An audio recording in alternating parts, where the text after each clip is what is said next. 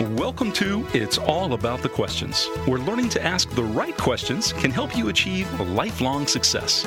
Now, here to help you ask all the right questions is award-winning author, international speaker, and business strategist, Laura Stewart. Good morning, afternoon, and evening, everyone, and welcome to this week's show. I'm excited, as always, to be here with everybody because we're just going to be talking about some really powerful stuff today around the Internet of Things, AI, artificial intelligence, and privacy when it comes to Facebook, social networks, Amazon Echo, the increasing number of smart connected devices and chatbots. There's so much that we're hearing every day now about cybersecurity and hacks. And, this is a huge topic of mine, being a geek and having had a tech company for 15 years. And I've got one of the top guys in the world who is going to be talking about this today. He's been a guest on my show before, and I thankfully was able to get him to be on with us today. Ken Heron. He's the Chief Marketing Officer for Singapore-based Unified AI company, I cannot speak this morning, Unified Inbox. He was recently named one of 2018's 30 most creative corporate leaders to watch. He's a top-ranked global IoT and AI leader by more companies than I can count. And he's currently, and I think he should be number one, but he's currently the number 2 Chief Marketing Officer globally on Twitter. His handle is @KenHeron. Karen, welcome back to the show. Thank you. I'm thrilled to be here, Laura. Me too. I always love our conversations because I have notes everywhere like, oh, wait, I need to do this. Oh, wait, I need to do this. Oh, I shouldn't be doing that. Those are the ones you have to watch out for. Yeah, the shouldn't be doing thing. So I want to dive right in. I mean, you're international in terms of the work that you're doing and the companies you're dealing with. And there's so much going on right now. Let's start by talking about what's the elephant in the room, Facebook, and everything that's happening with it lately. Let's start there, the launching number. What do we need to be talking about? What does privacy even mean to us anymore?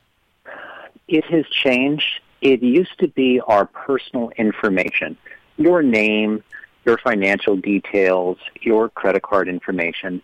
Now, from a marketing perspective, in full confession, I am a marketing guy, so this is important. This is how we reach our customers. It's now as much the behaviors you exhibit on Facebook as it is the actual information you have in your account. Okay, say that one more time because I think it's really important for people to understand that distinction. So let's say that you visit certain websites.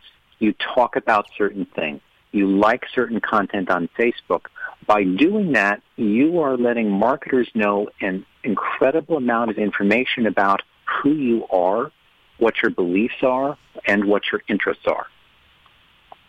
So it's not just, oh, this is my friend who put that post up, and I want to let them know I'm listening to what they have to say. There's a lot more to that without realizing it.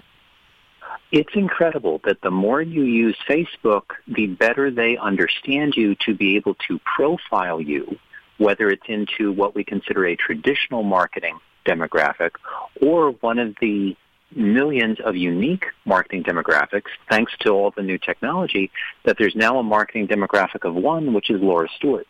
And the better they understand you, anyone who has used Facebook has had one of those creepy moments where, oh, how did they know that? Or I was just thinking that. Well, you weren't actually just thinking that. Your behavior online told them what you were interested in, and they're now serving up content to meet that need. And it's not just things that I might have clicked on in Facebook. I've noticed several times it was something I might have been Googling to consider purchasing something. All of a sudden, an ad will pop up on Facebook for that. Well, let me ask the very rude question, and I know the answer, but I have to ask it anyway. To your listeners who use Facebook, when was the last time, if ever, you read the terms and conditions? You actually read the privacy agreement to understand what you were allowing by clicking that little checkbox, what you were allowing Facebook to do. I can say for myself, it's been a couple of years since I read it. But I'm unusual in that I actually read it. And you are unusual. Most people do not. So it all starts with, you agreed to this, and I'm trying to say that in as pleasant a way as I can. You have agreed to something. Most of us have not thoroughly read it, or to be fair, understood it, even if we have. So I'd like to start off with sharing a tool with people. It's called PRIBot.org. It is a free tool. It is an artificial intelligence tool, and what it does is it helps you to understand privacy agreements. It helps you to understand these terms and conditions by breaking them down into language the rest of us can understand. And it doesn't just work for Facebook. It works for anything that people want you to sign online with a T&C. But at the end of the day, if you decide, well, I don't like this, your only option is, okay, I can't use Facebook, I can't use Twitter, I can't use WhatsApp. That's correct. You can't go, oh, well, if you take this line out. They're not going to negotiate with you and say, oh, for you, Laura, we'll do this. But it does give you the option, and this is Facebook as well as the other sites, that if you feel, I have to use this tool for my business, I can't really conduct business or generate leads without it, it is worthwhile then to go into the privacy settings, and they all have them, and to go through one by one and to customize them, to optimize them for what you are comfortable or not comfortable with, because they do allow that. Are there certain things that you highly recommend somebody go in and lock off? It's very personal. What's right for one person is different for another, so it's kind of like telling someone they should like or not like broccoli. You really can't answer that question for other people, but I can share. Okay, I had broccoli for dinner last night. There you go. And someone who doesn't like broccoli, there's going to be no convincing them that they should. Right. There are people who lock it up tight, that if there is a restriction, if there is a permission, they withdraw it all. So they keep it locked up tighter than a drum, and that works for them. There are others that say, hey, I want the full experience. I want to benefit from Facebook's algorithms. And often this is an age demographic issue. We find that the younger the person, the less concerned they are about privacy and sharing things online. That's not a surprise to you, I'm sure. So it really depends on the person. My recommendation is to take those few minutes to read through the options and to consciously choose what you feel comfortable with. Okay. I know for me, recently, I switched just because of everything that's happening. All my Facebook posts used to be public. It just used to go out to everywhere. And I just switched it over to friends for the moment, because I started noticing that I'm getting a lot of requests from people that are very sketchy. So I'm that are not valid business contacts, yes. Yeah, and the pictures don't match the names. There's nothing in their profile. I mean, I had a request for a friend request from somebody that, and Facebook didn't even exist back then. It said that there was last post that they had put was from 1972. Yeah, probably not someone you want to connect with. No. I equate it to junk mail. I open my mailbox every day, and there's all sorts of junk mail, unsolicited. Someone has sold my name. I've gotten on a list somewhere. And I get all sorts of paper mail offers. I throw them away. I don't have to open them. I don't have to read them. They don't even have to make it up the stairs. They simply get recycled right then and there. Unfortunately, our online experience, whether it's email or social media, we now have just as much, if not more so, we have the same amount of junk mail. But yet, here's what I've noticed, and response I get from my listeners, they don't look at these things as junk mail in Facebook. They're like, oh, somebody wants to be friends with me. I have to click. Or somebody sent me a message in Messenger. Oh, let me click on that link that a supposed friend sent me. Yeah, not good. I'm trying to think of what are the strongest ways I can tell people, do not accept candy from strangers, All of our parents told us talking to strangers is not always a good thing. In this case, if you don't recognize the person, ignore them. And even if you do recognize the person, because people do get hacked, be very, very cautious. Clicking on things when you don't know what they are or who they're from, never, never, never. And I admit it's gotten into real life as well, that when I get phone calls from phone numbers I don't recognize, I don't answer them. I don't interrupt my life to answer the phone if it's a number that I don't know. Which, unfortunately, for in business, that can mean that there's a delay in talking to somebody that's legitimate business. But it's a fact of life now that we have to actually think about whose phone calls we answer.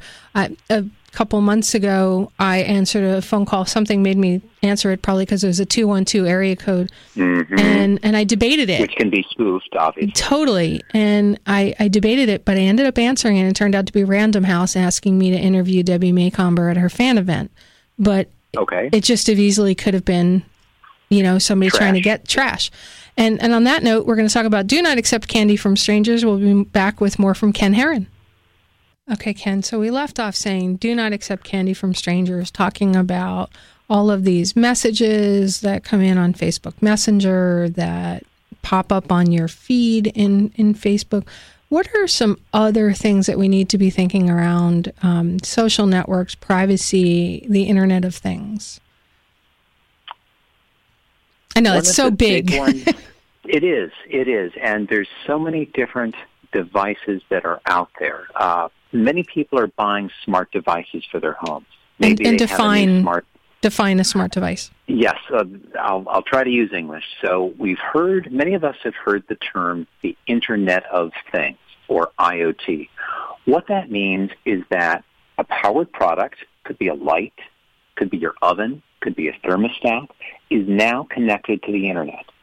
When an appliance or a device is connected to the Internet, you now have the ability to talk to it. And this is what my company does. We create software that allows people to talk to their products without a mobile app or without an Amazon Echo.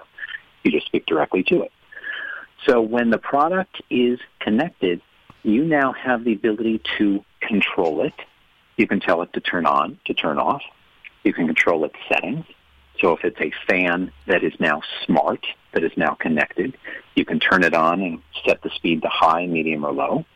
You can also have the device talk to you to give an alert.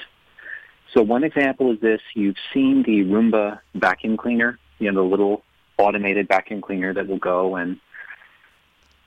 through your home when you're not there or when you are there. Well, they tend to get stuck every so often. I've rescued mine from stairs multiple times.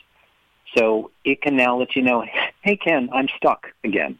Come save me. Come flip me over.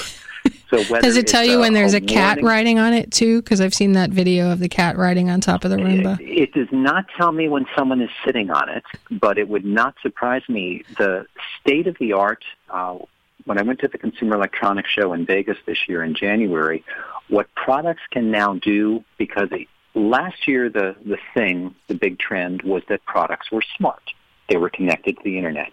This year, the products were intelligent, which means they had artificial intelligence, so they can tell things that you're sitting here, oh, gee, this is as close to science fiction as I thought we would get. So to your point of, is it a cat or a small dog sitting on the vacuum cleaner, there are now cameras that can tell when someone enters the room, when someone leaves the room, how many people are in the room, and even what they're doing in the room.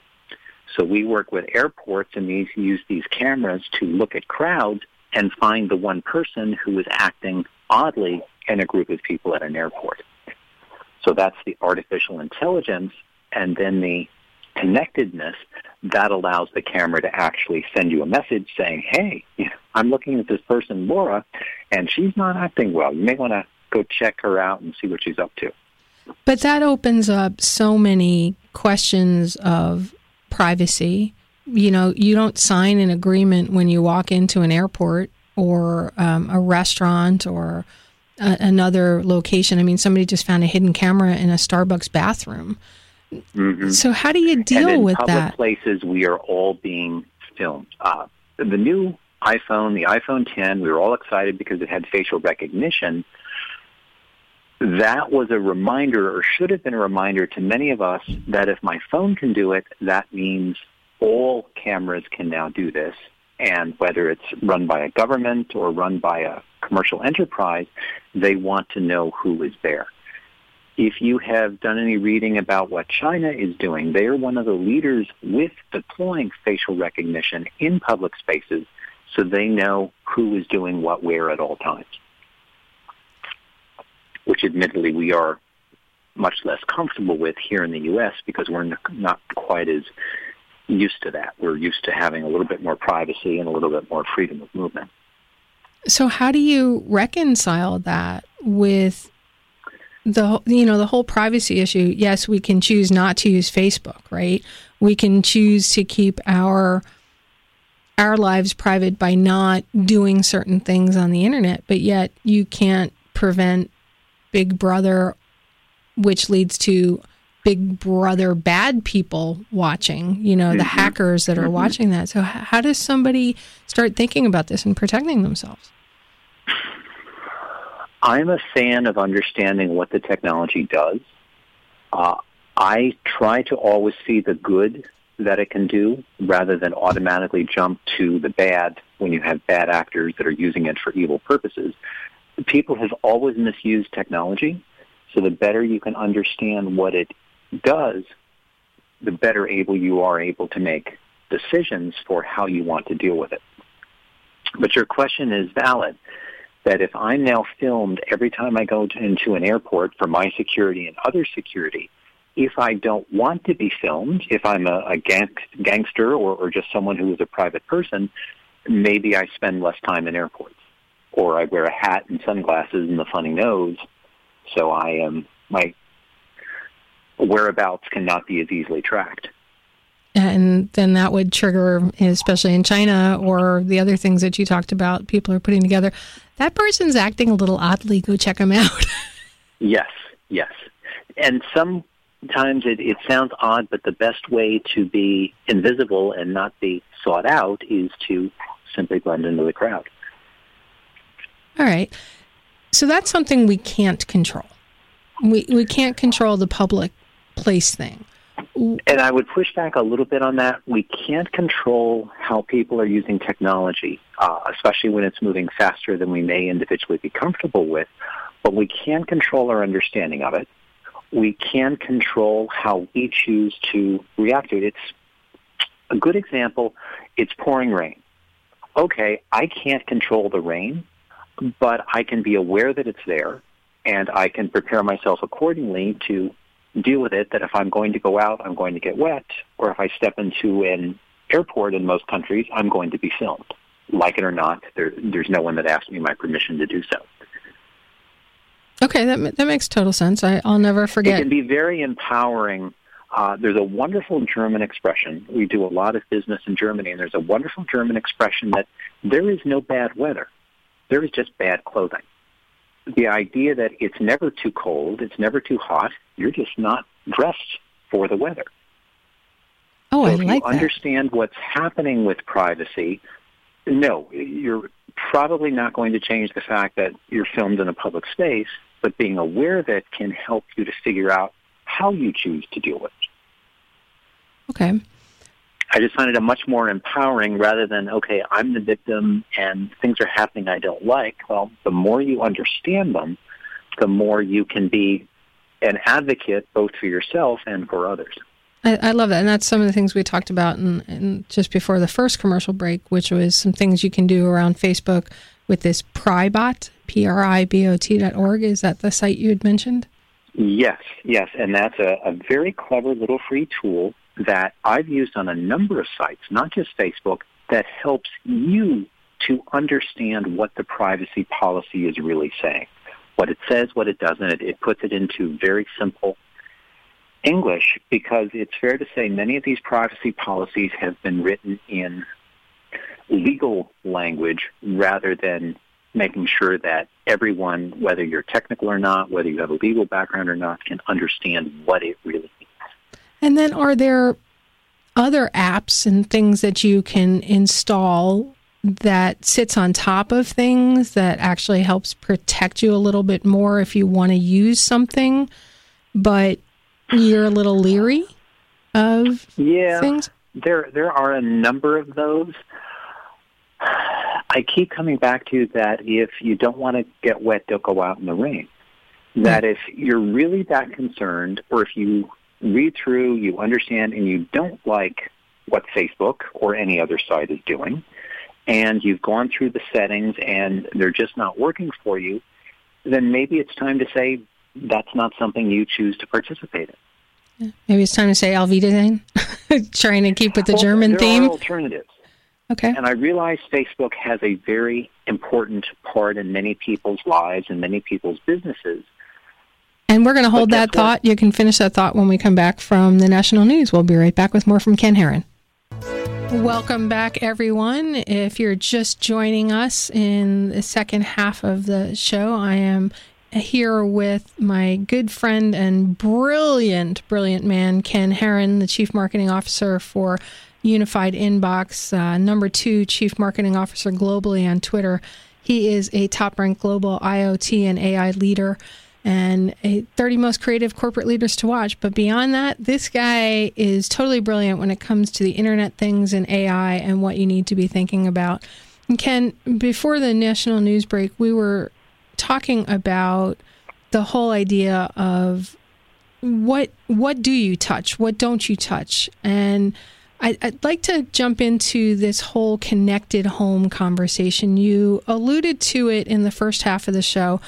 You talked about how Unified Inbox, the company that you're with, they talk directly to the connected devices, like your TVs, your thermostats, your phones, whatever, your refrigerator, versus using an Alexa or an Amazon Echo or something like that to connect. What is the difference, and why would somebody want to do that? The very simple benefit is that we get tired of all the new apps. And it's not just the nuisance to find it, to download it, and to upload it, but I'll speak for myself. Each app works differently.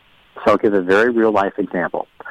I just bought a new refrigerator, a new oven, a new dishwasher, all made by the same manufacturer, which is unusual. And guess what? Each one has a different app. It works differently. It does different things. All I want to do is turn on the dishwasher. All I want to do is know when the dishwasher has finished, or if it's out of soap or detergent or something else. I no longer need an app to do that. And again, full disclosure, I'm the marketing guy. Of course, I'm going to tout our own solution, but it really is a breakthrough in the industry that I don't need a mobile app. I don't need to buy an Amazon Echo, a Google Home, or whatever next device will be coming down the road. I can simply talk in natural language, no commands to memorize. I can simply talk to my devices just as I talk to you by putting a smart contact in my phone. So if I look at Laura's phone, I see all of these people she knows, and I see all of the different ways that she can talk to them. She can text them, she can WhatsApp them, she can Facebook, Messenger them. It's no different from my smart home. When you look at my phone, you scroll through and you have Ken's house. And it's one entry, and I can text it, I can WhatsApp it, Viber it, take your pick. I can even Twitter direct message it, and that allows me to talk to my different devices and for them to talk back to me. And give a real-life example. I'm in the supermarket. I did not make a list. I was in a rush. I was in a hurry. I can have the refrigerator send me what I call a shelfie. It can actually send me a photo of the inside of the refrigerator, both the inside and the door, right there in the supermarket over WhatsApp. So I don't have to find and open a separate app. I can just talk to it, whether it's by voice or if I don't want to be, accused of being a crazy person in the supermarket at Publix, I can just text it. And that's providing you have the refrigerator that has the camera inside or the ability to see what's going on. Couple things. The device, the product, the refrigerator has to be connected to the Internet, and it has to have whatever function it is you want to do. many of them, and here in Florida, this is a godsend that I can now tell if any of my devices have lost power, because it's constantly checking. And you might say, well, Ken, it's unplugged. There's going to be no power for your refrigerator to talk to you. Well, it's constantly checking, and if there's an issue and it stops, it automatically sends a message saying, hey, Ken, check the fridge. It looks like it's out of power. Because we do occasionally lose power, whether it's through a hurricane or just a random Tuesday thunderstorm. Right, I do know that during Hurricane Irma last year, I knew the moment the power went out at my house because I got an email that said the cameras I had been disconnected. Yes. The moment they're disconnected, you're informed. And that can be very useful because let's say you're at work or you're off doing the shopping and the power's out for an hour. That may determine what you throw away in your fridge, but there are times when you come home from work and, okay, everything's on, that if you don't notice a clock is flashing somewhere, you wouldn't have no way of knowing that the power was out or how long the power was out. So that can become a food safety issue.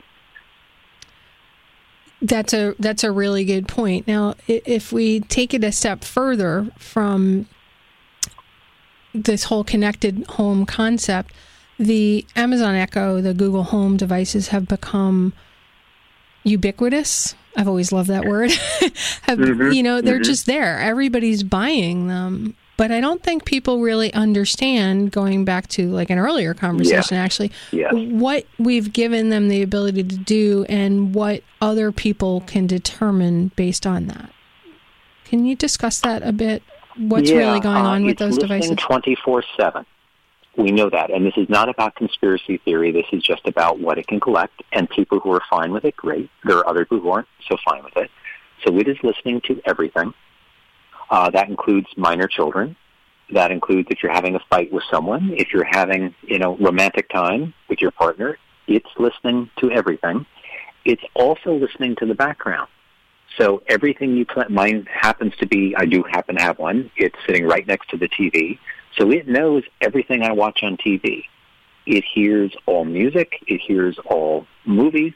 That's marketer's gold, but I may or may not want that level of detail shared with Amazon because we know Amazon uses that wonderful level of detail to sell me things.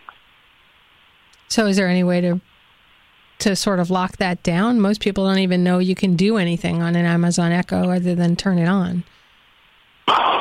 You can mute it, but that really destroys the capability of it, that it's always there and always convenient.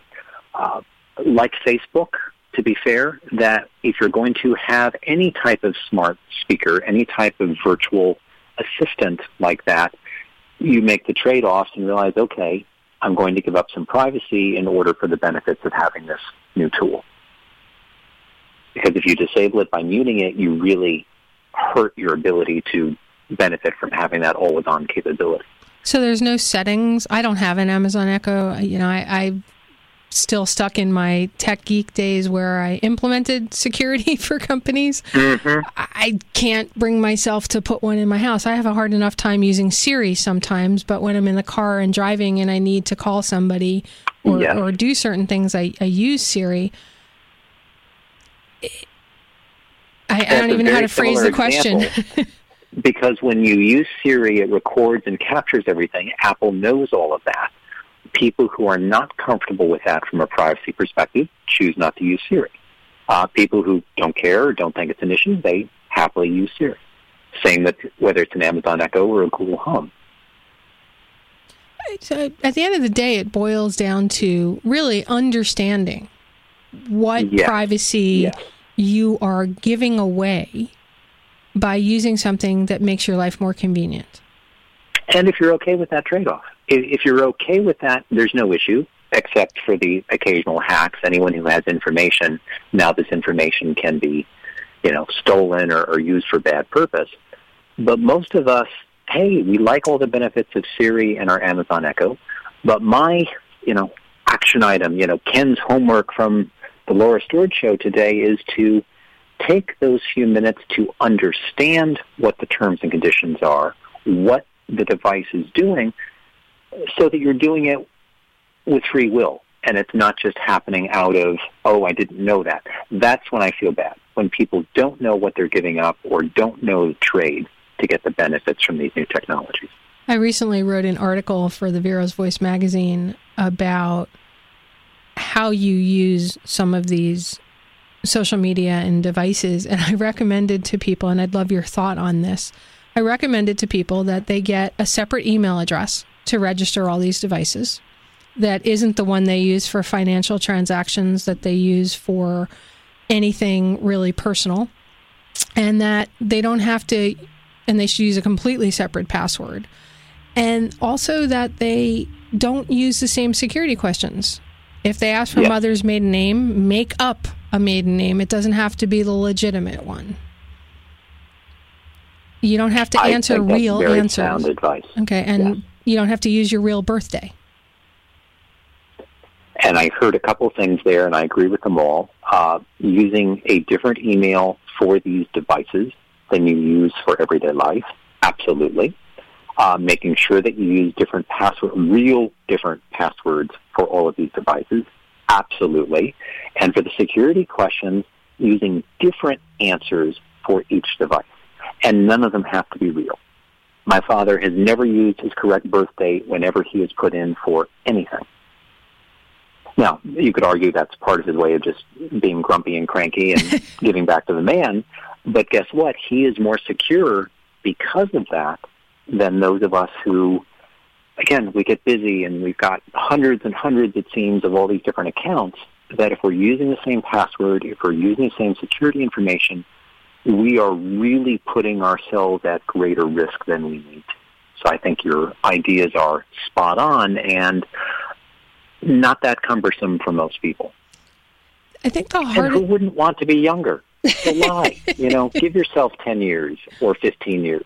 Or if you always wished your anything. Or if you always wish your birthday wasn't on Christmas or a holiday, you can make it whenever you want for the purposes of your online profile.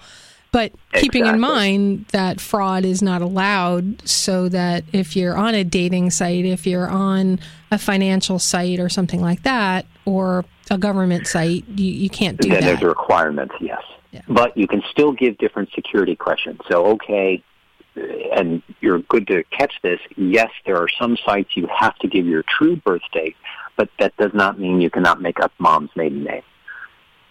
Yeah. Or the name of your favorite pet or something else. Mix it up. The first time I ever, quote unquote, lied on one of those security answers, it was so hard because, we're not used to that. Yes. Right. Integrity is such a part of who I am, and you just have to remember, well, this is a different use of it. This is not real life. This is, my thermostat. And it was different when we only had one or two accounts. It was not that long ago when most of us had at most half a dozen accounts.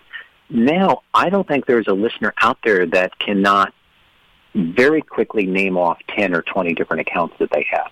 Easily. Between emails and devices and companies, everybody wants you to sign up. Everybody has a login and password.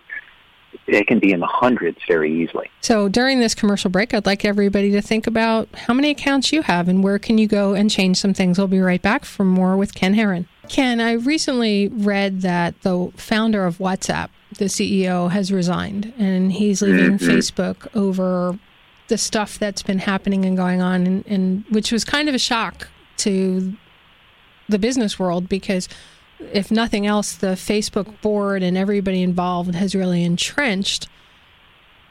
What's your thoughts on the fact that this man is leaving because he founded a company that had some pretty high security and people are using chatbots and things like this left and right? There's been an awful lot written about his departure. To be fair, as someone who has worked for a number of tech companies, that might have been a trigger or that might have been the straw, as it were, that broke the camel's back. But as a gentleman who had received, very generous compensation over the past several years, my guess is that was convenient timing for him, as opposed to be read as that was the only issue and oh my gosh, it's falling apart. All businesses go through substantial changes, and not everyone, at some point you say, okay, I've been swimming in the ocean for 5 years now, it's time to get dried off and do something else. So I didn't read quite that much into it, other than there's an extreme sensitivity at the moment because of what Facebook has been going through. And I read all these different pundits and analysts, and of course I've written about it myself. And I think it's fair to say that Facebook, despite Zuckerberg being in front of Congress, it does not feel like Facebook is going to change much, if at all. That they're saying some nice things, they have apologized, but I'm not seeing anyone believing that Facebook is going to do a 180 or change their business model. Do you think that the new legislation that's going into effect out of Germany and the European Union, the GDPR, is going to have any effect on new things going forward and existing stuff? And we may have to explain a little bit about what that means to people. The GDPR, it's the General Data Protection Regulation. It has come out of Europe, Germany specifically, and that is requiring companies to better protect their users' data. As someone who is in the white-hot heat of making this happen for their company, I can say that the larger companies will be advantaged by going through this because they have the resources, the lawyers, the physical people to care for what needs to be done. The smaller companies, many of them will struggle a bit because this is just one more thing they have to do regulation-wise in order to stay in business. And if not, there are some pretty substantial fines and penalties that they will need to face. But to your question, how will this impact?